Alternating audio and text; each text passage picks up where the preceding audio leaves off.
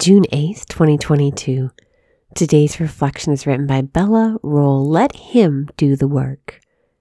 I have come not to abolish, but to fulfill. Matthew 5:17.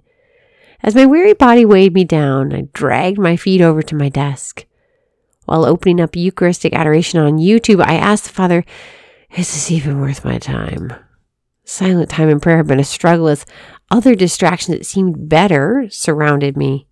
I was physically and emotionally exhausted. I knew time with Jesus was what I needed. In today's gospel reading, Jesus said, I have come not to abolish, but to fulfill. Matthew 5:17.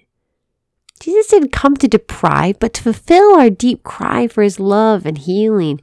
He came to revive our hearts when they feel dry and hopeless. When we feel that there's no remedy to our brokenness, he's there to save and set us free from our bondage. We can be rejuvenated just by sitting in silence and acknowledging his never-ending presence. The Father has a yearning for deep intimacy with you, his beloved daughter.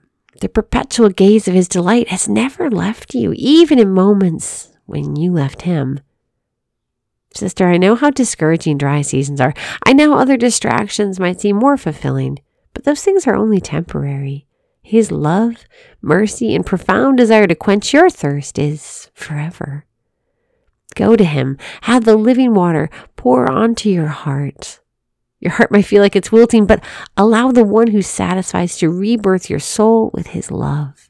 Let him do the work. Sweet Jesus, we love you. Plant your love and healing into our hearts so that we may flourish. Amen. Lord Jesus, we thank you for this day and for this sisterhood.